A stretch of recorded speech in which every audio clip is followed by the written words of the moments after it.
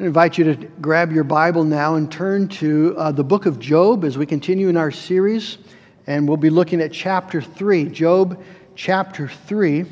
We'll note that we're skipping over Job 2, verses 11 through the end of that chapter, but I'll pick that up, Lord willing, next week as we continue on and look at Job's friends. Just want to remind you, too, as you're opening your Bibles, that we will be having service this evening as well. Reverend Mike Scout will be coming and preaching the Word here at Harvest, but live streamed again to both Harvest and Grace Fellowship families and to all those who are joining us online. And so looking forward to that as well. Job chapter 3.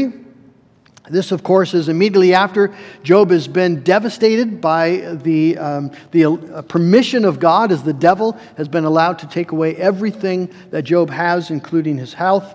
And his friends have come and they've sat with him for 7 days without saying anything. And now Job finally speaks. And this is what he says. Job chapter 3, beginning at verse 1. After this, Job opened his mouth and cursed the day of his birth. And Job said, "Let the day perish on which I was born, and the night that said a man is conceived, let that day be darkness. May God above not seek it, nor light shine upon it. Let gloom and deep darkness claim it. Let clouds dwell upon it. Let the blackness of the day terrify it. That night, let thick darkness seize it. Let it not rejoice among the days of the year. Let it not come into the number of the months. Behold, let that night be barren. Let no joyful cry enter it. Let those curse it who curse the day, who are ready to rouse up Leviathan. Let the stars of its dawn be dark. Let it hope for light, but have none, nor see the eyelids of the morning. Because it did not shut the doors of my mother's womb, nor hide trouble from my eyes. Why did I not die at birth, come out from the womb and expire? Why did the knees receive me, or why the breast that I should nurse? For then I would have lain down and been quiet. I would have slept. Then I would have been at rest with kings and counselors of the earth who rebuilt ruins for themselves, or with princes who had gold, who filled their houses with silver. Or why was I not as a hidden stillborn child, as infants who never see the light? There the wicked cease from troubling, and there the weary are at rest. There the prisoners are at ease together. They hear not the voice of the taskmaster. The small and the great are there, and the slave is free from his master. Why is light given to him who is in misery, and life to the bitter in soul, who long for death, but it comes not, and dig for it more than for hidden treasures, who rejoice exceedingly and are glad when they find the grave? Why is light given to a man whose way is hidden, whom God has hedged in? For my sighing comes instead of my bread, and my groanings are poured out like water. For the thing that I fear comes upon me, and what I dread befalls me. I am not at ease, nor am I quiet. I have no rest, but trouble comes." So far the reading in God's Word this morning. Well, back when I decided to preach a sermon series on the book of Job, I knew that it would be relevant because God's Word is always relevant. It's always useful. I did not know it would be this relevant. It seems particularly meaningful in these days as we sense there is really and truly a pandemic, and people are getting sick, and people are dying, and it's coming more and more to be a reality for us. We might well be facing difficult and dark days ahead. We might experience real loss.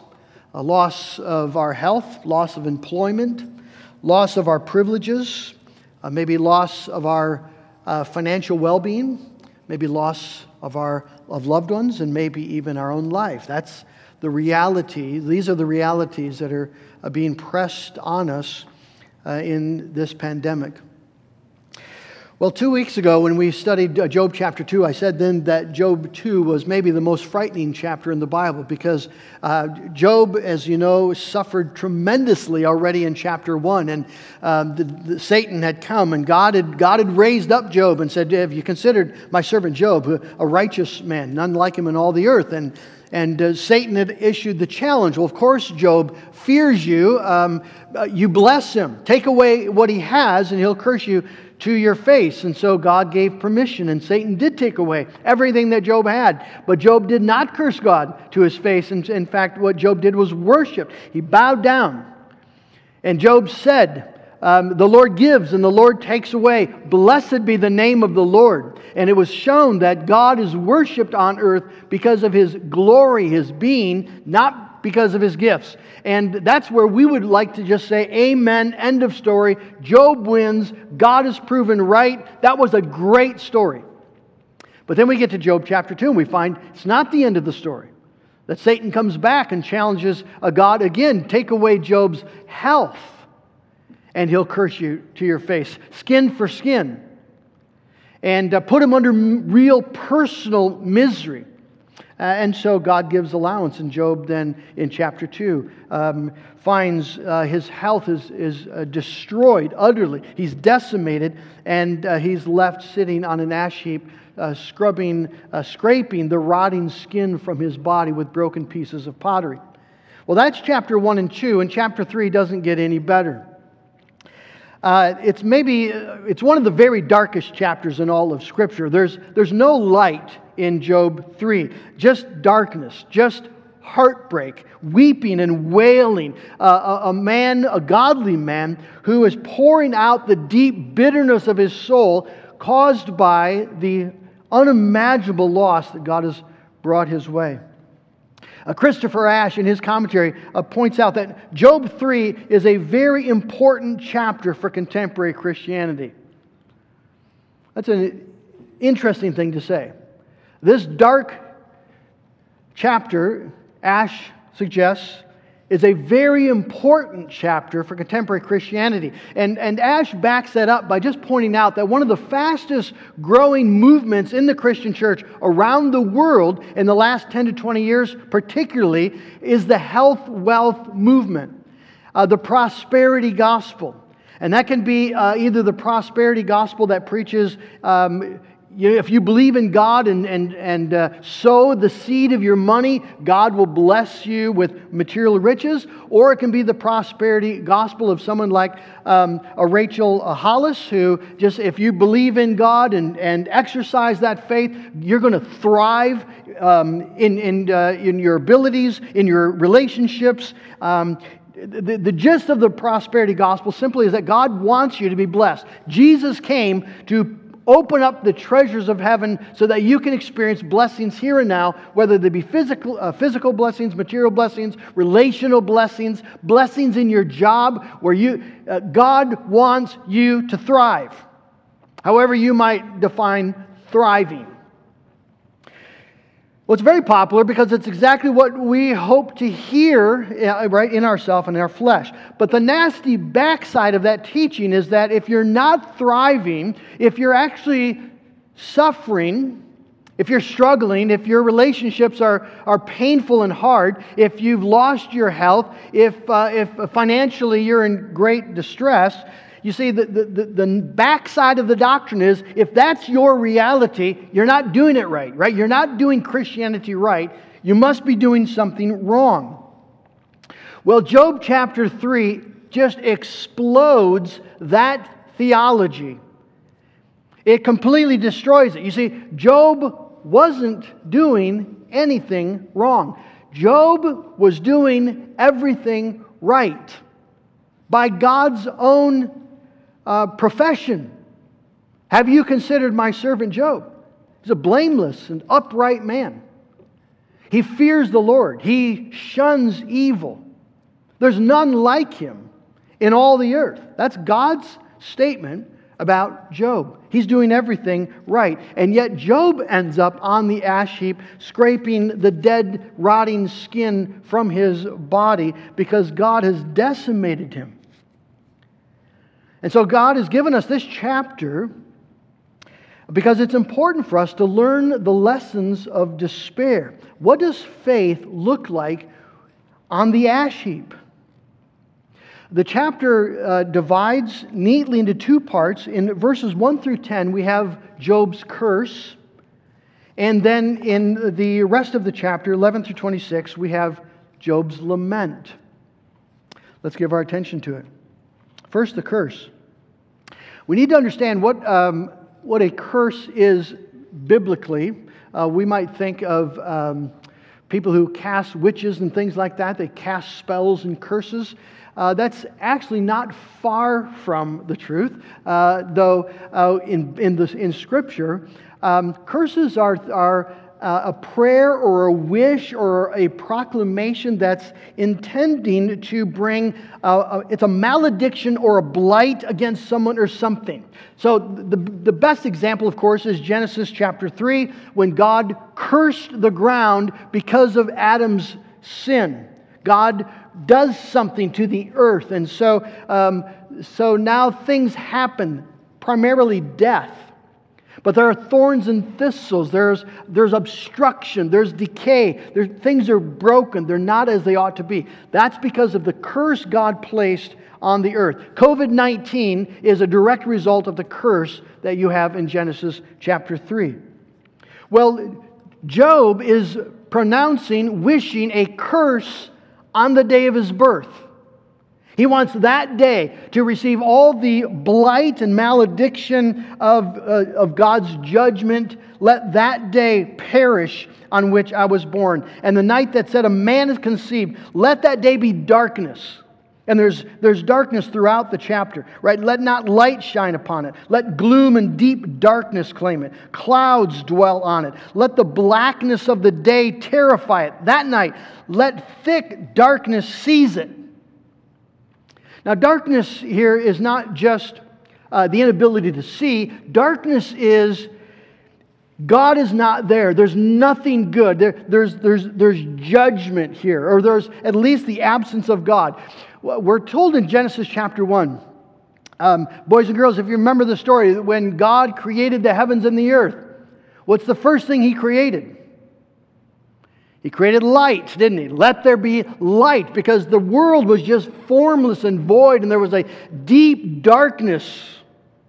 And God speaks light into the darkness. He turns the lights on. Job says here, turn the lights off. Let the day I was born be uncreated. Back into the void, the godless abyss. He's cursing the day of his birth. He's cursing the night he was conceived. Verse 7, let that night be barren. Let no joyful cry enter it. Let the stars of its dawn be dark. Listen to what he says here. Let it hope for light, but have none. That's really dark. Let it hope for light, but have none, nor see the eyelids of the morning. Why would this man wish these things? We're told in verse 10. Because it did not shut the doors of my mother's womb or hide trouble from my eyes. It did not shut the doors of my mother's womb, or hide trouble from my eyes. He wants the day and the night of his conception and birth to be unwound, uncreated, unformed, and darkness to be on it, because it failed. The thing that Job wishes it had done, it failed to close the doors of his mother's womb. Now, we might struggle with words like this. Job doesn't sound very spiritual here, does he? What about give thanks in everything? What about count it all joy when you face trials of many kinds?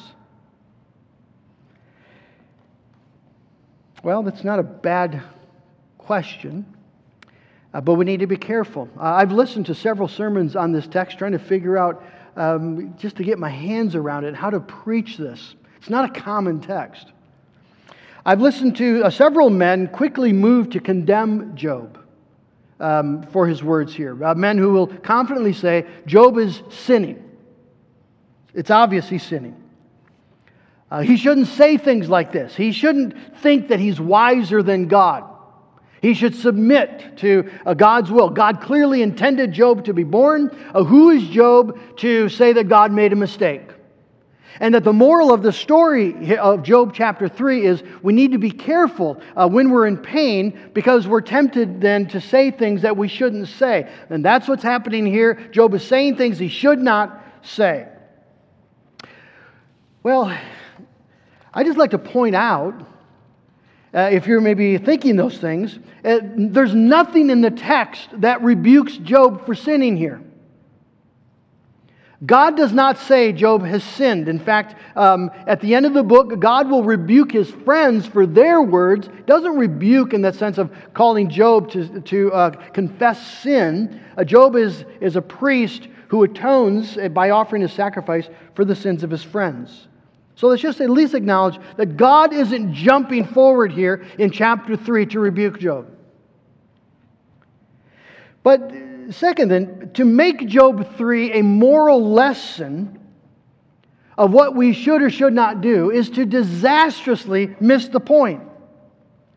And in effect, you align yourself with Job's friends, because we're going to find that immediately after Job's speech, his friends suddenly have a lot to say. And they are going to rebuke Job precisely for a speech like this. Who are you to talk to God this way? And so before we try to fit Job's words into our understanding of what Christians should or shouldn't say, let's just pause to hear them.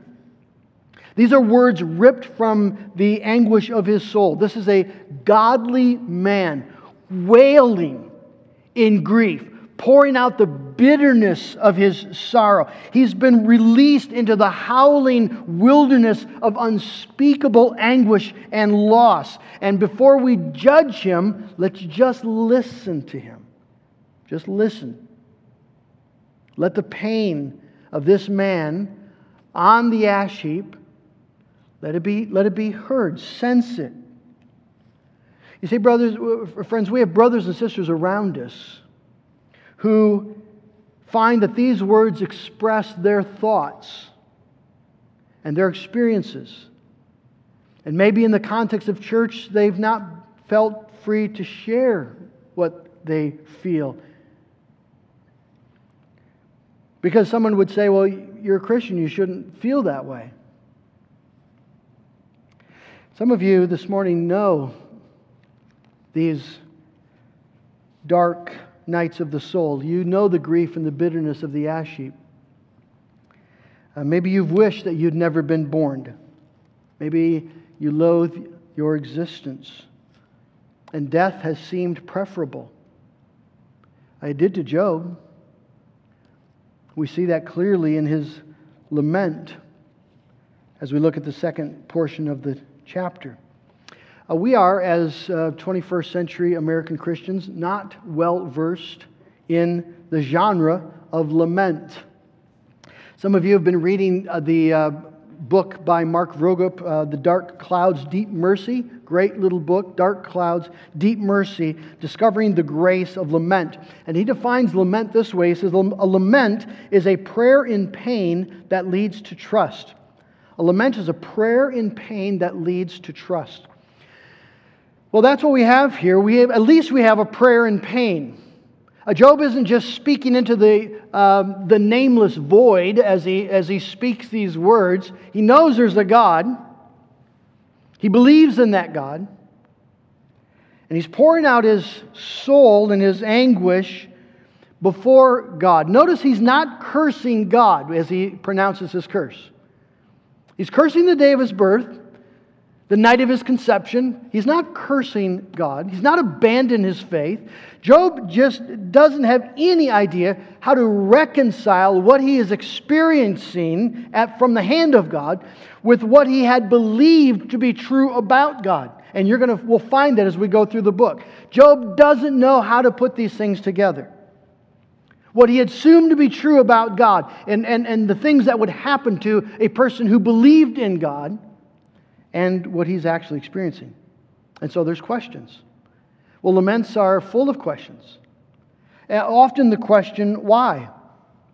Psalm 42, verse 9, I say to God, my rock, why have you forgotten me? Why must I go about mourning because of the oppression of my enemy? We saw it in Psalm 13. How long will you forget me forever? Why do you hide your face from me? Job's lament is filled with why questions. Why didn't I die at birth? Why didn't I come out from the womb and expire? Why did the knees receive me? Or why the breasts that I should nurse? You see, to Job, what was the point? Why bring me into the world, God, and bless me with all these things, only to rip them away and utterly destroy me? You see, why not just let me die? If you're gonna kill me, just why not do it right off the bat? Because then I would have lain down and been quiet. I would have slept. I would have been at rest. Again, some of you know what this despair is like. Some of you know what it feels like to think that death would be preferable. Death would make the pain go away. Death would be a time to rest. And Job it's just pouring out from him. Why was I not as a hidden stillborn child, as infants who never see the light? Because there the wicked cease from troubling. They can't bother you anymore. And there the weary are at rest. There the prisoners are at ease together. They don't hear the voice of the taskmaster. The small and the great are there, and the slave is free from his master. Job is preferring death. Now we need to be clear that Scripture is not condoning suicide, nor is Job considering suicide. He's not considering suicide. You see, there's nothing in the text to suggest that Job ever considered taking his own life. That would be in its own way Job cursing God. That would be Job taking matters into his hand and saying, I refuse to live in the world that God has ordained. I refuse to submit to God's law. That's what his wife told him to do. Curse God and die. Well, that's the devil's talk. That's the devil's talk. Murdering yourself is still murder. It's still a violation of God's holy command. It is, in its own way, cursing God, a direct offense against God. It is no way to meet Him.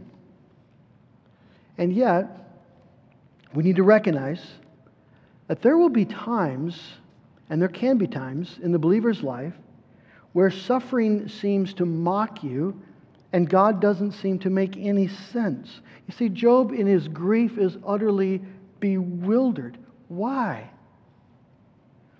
Why would God do this? Why would God rip everything away from him and then leave him alive? Why not just be done with it? You see, what is the one thing that Job wants? At that moment, if you say, Job, what do you want? Job would say, I want to die.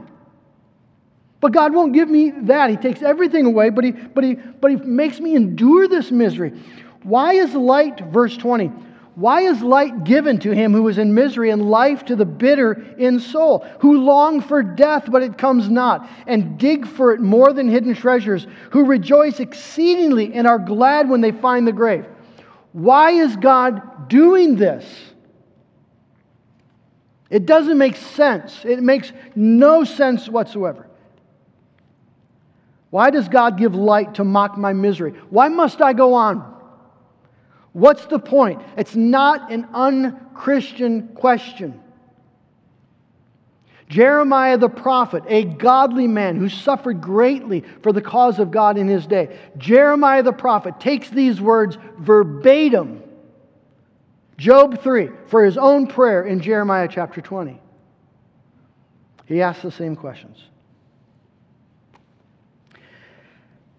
C.S. Lewis, in his book, A Grief Observed, written as he was going through the process of just grieving the loss of his dear wife, Joy, he says this: the most precious gift that marriage gave me was this constant impact of something very close and intimate, yet all the time unmistakably other, resistant, in a word, real.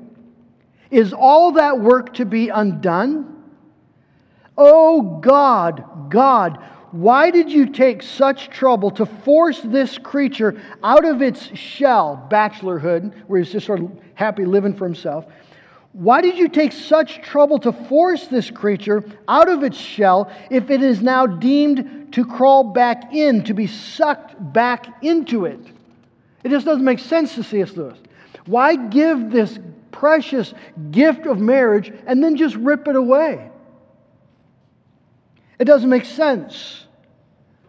Does God torture His children? Does He take pleasure in crushing those who believe in Him? And that's what he writes. Lewis says, it's not that I'm in danger of ceasing to believe in God. The real danger is coming to believe such dreadful things about Him. The conclusion I dread is not, so there's no God after all. But, so this is what God is really like. Deceive yourselves no longer. What is God like? Those are the questions that we ask in great suffering. And if the ways of God have never confounded you, brother and sister, let me just suggest it may be because you simply have not been paying attention. If you've never wrestled with the ways of God, I just can't imagine that you've been paying attention to the heartbreak of this world. There is profound vanity in this life. There really is. In this broken, sinful world, things are not the way they are supposed to be. And we should be willing to experience that, to feel that. Ash, in his commentary, has this little, he says, in St. Nicholas's Church in the village of Morton in Dorset, England, there is a beautiful window engraved by Lawrence Whistler. It is a memorial to a local fighter pilot shot down and killed in the Battle of Britain. It shows the broken propeller of his plane, and on it are two pairs of initials, his and his young wife's. And then there are the years of their marriage, 1939-1940.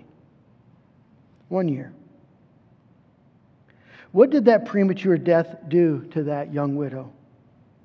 What happened to all the potential and hope with which their marriage began? The children they might have had, their future together. And those initials and in those dates is such a compression of grief. Friends, that's the world we actually live in. That's the world we're experiencing right now, where heartbreaking, impenetrable tragedies actually do happen every day, and not just to other people. Job 3 is here to teach us the prayers of lament. Mark Rugup points out that the Bible's full of laments. It points out that a third, think of this, 1/3 of the Psalter, of the Psalms, are psalms of laments.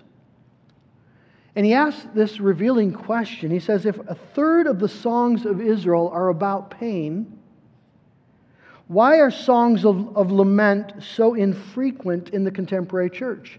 Could it be that our prosperity and our comfort and love of triumphalism are reflected in what we sing?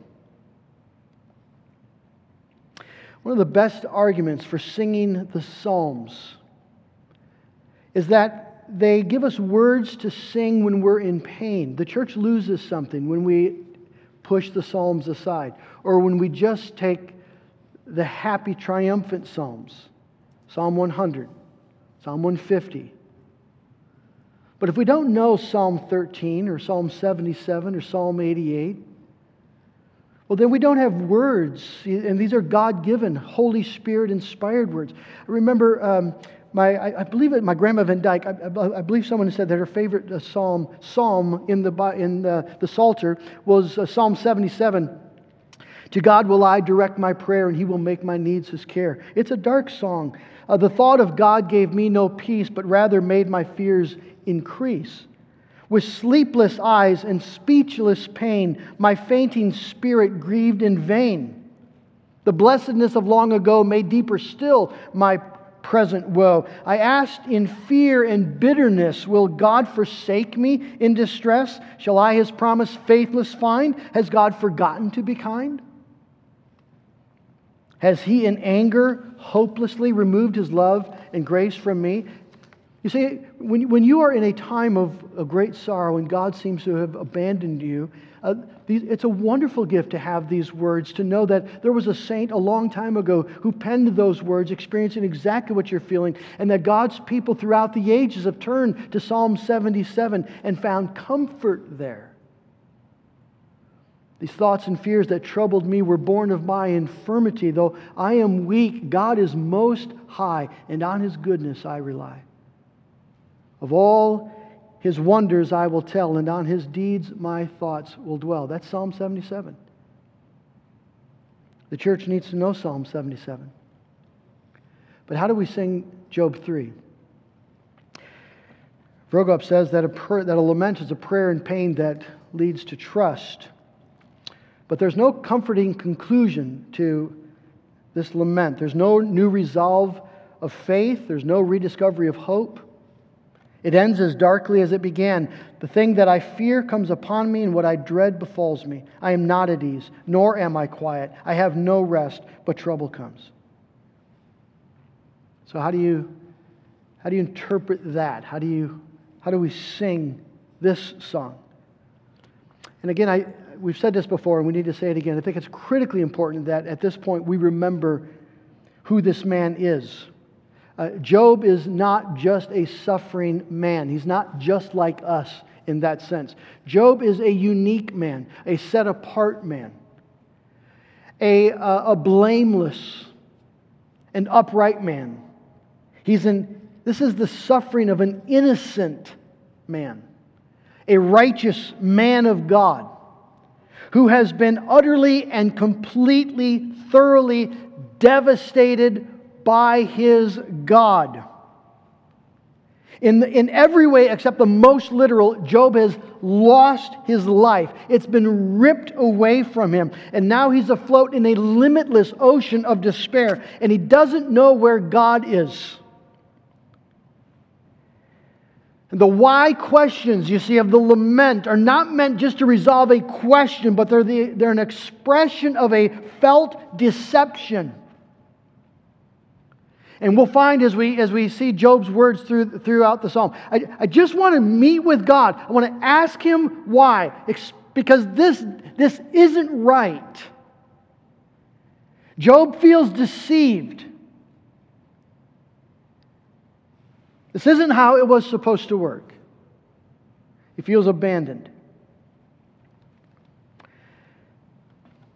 And as we understand that to be true about this innocent man, this righteous man, I think then we realize that what we have in the dark despair of Job 3 is maybe the clearest insight in Scripture to the grief of our Lord Jesus on the cross. For there was a man who was in every way innocent, in every way righteous, never once committed a sin. And yet the thing that he dreaded came upon him. As he faced the cross, his soul had no rest, but he was prostrate on the ground, gripping the ground, sweating drops of blood, and pleading, my Father, my God, if it be possible, let this cup pass from me. But it didn't pass. It didn't pass. All the agonies of divine wrath were poured over his sinless body and sinless soul. And in the darkness of his sorrow, it seemed that his Father had forsaken him. My God, why have you forsaken me? That's the lament of the cross. And Job chapter 3 is a wonderful insight into the depth of the despair and grief of our Lord.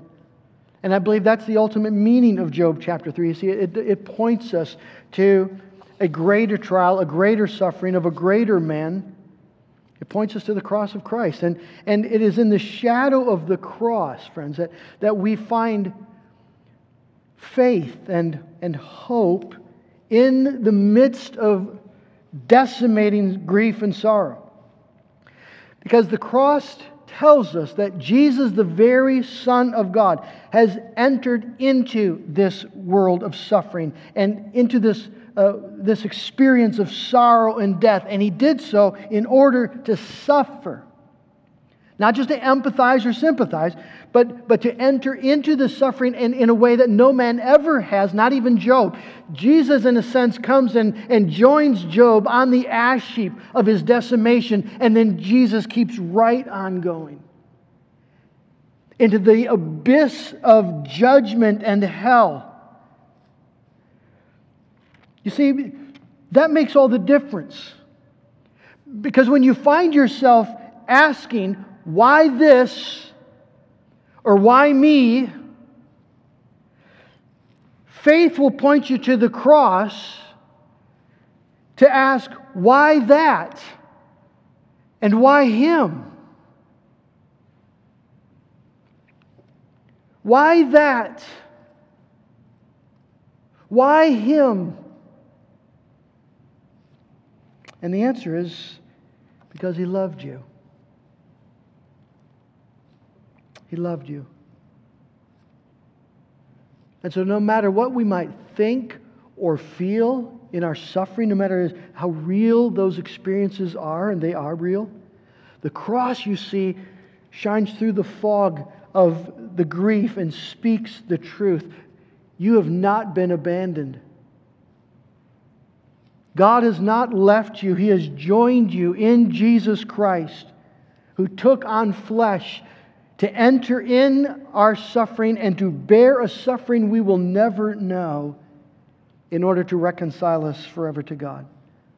The cross says you've not been abandoned.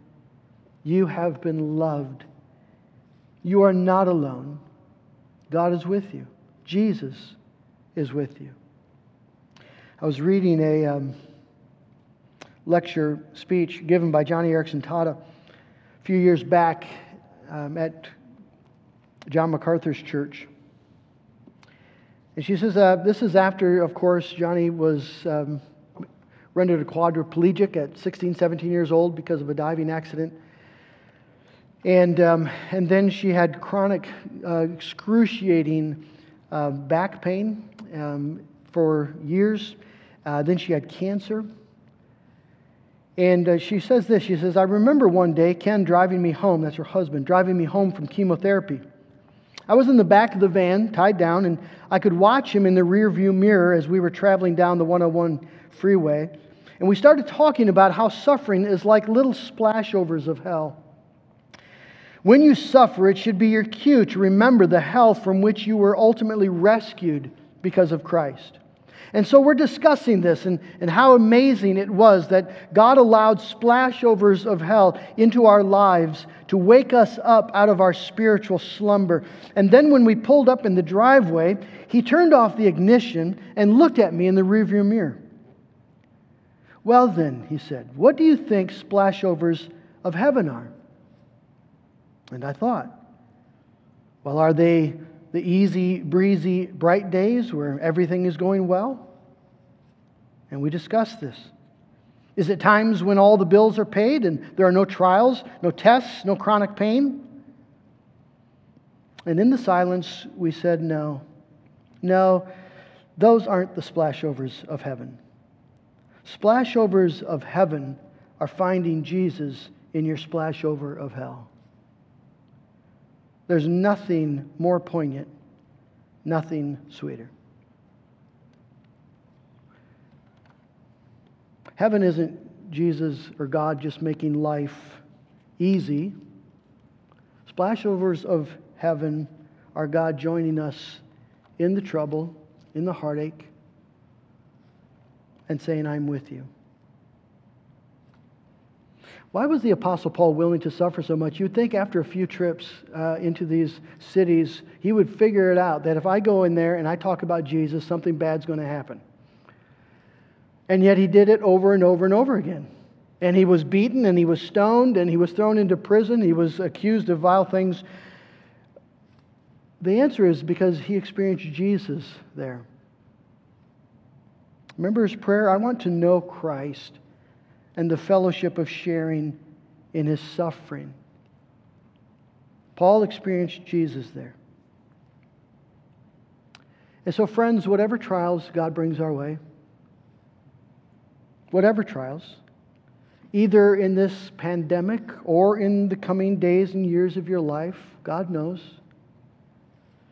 we can know without a shadow of a doubt that we will find Jesus there if we're looking for Him. If we're willing to let the cross speak to us, if we're willing to let God speak to us in the cross of His Son, I will be there.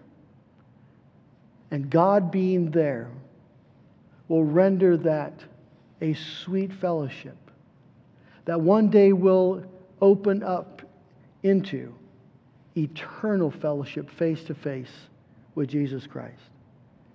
Amen? Amen. Let's pray.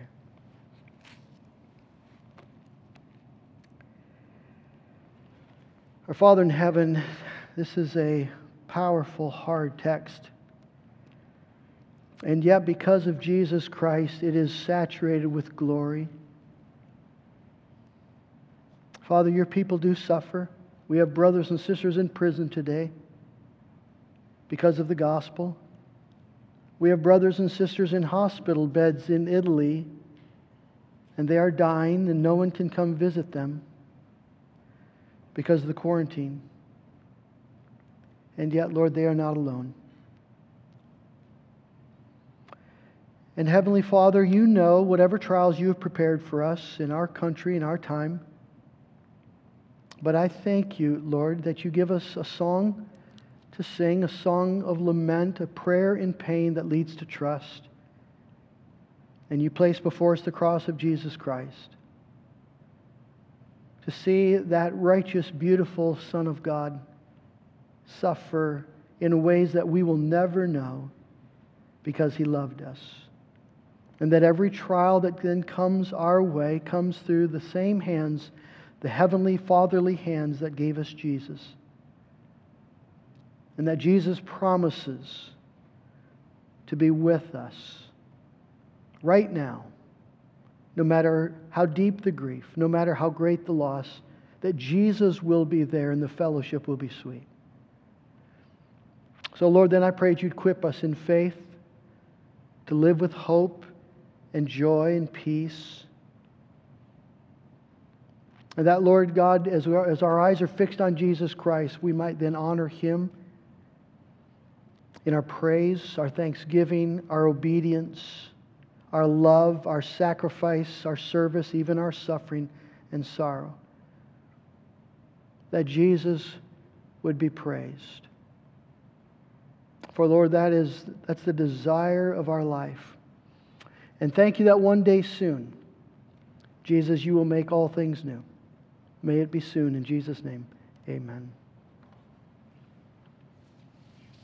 We're going to close our service this morning singing the song of lament. Lord, from sorrow's deep I call.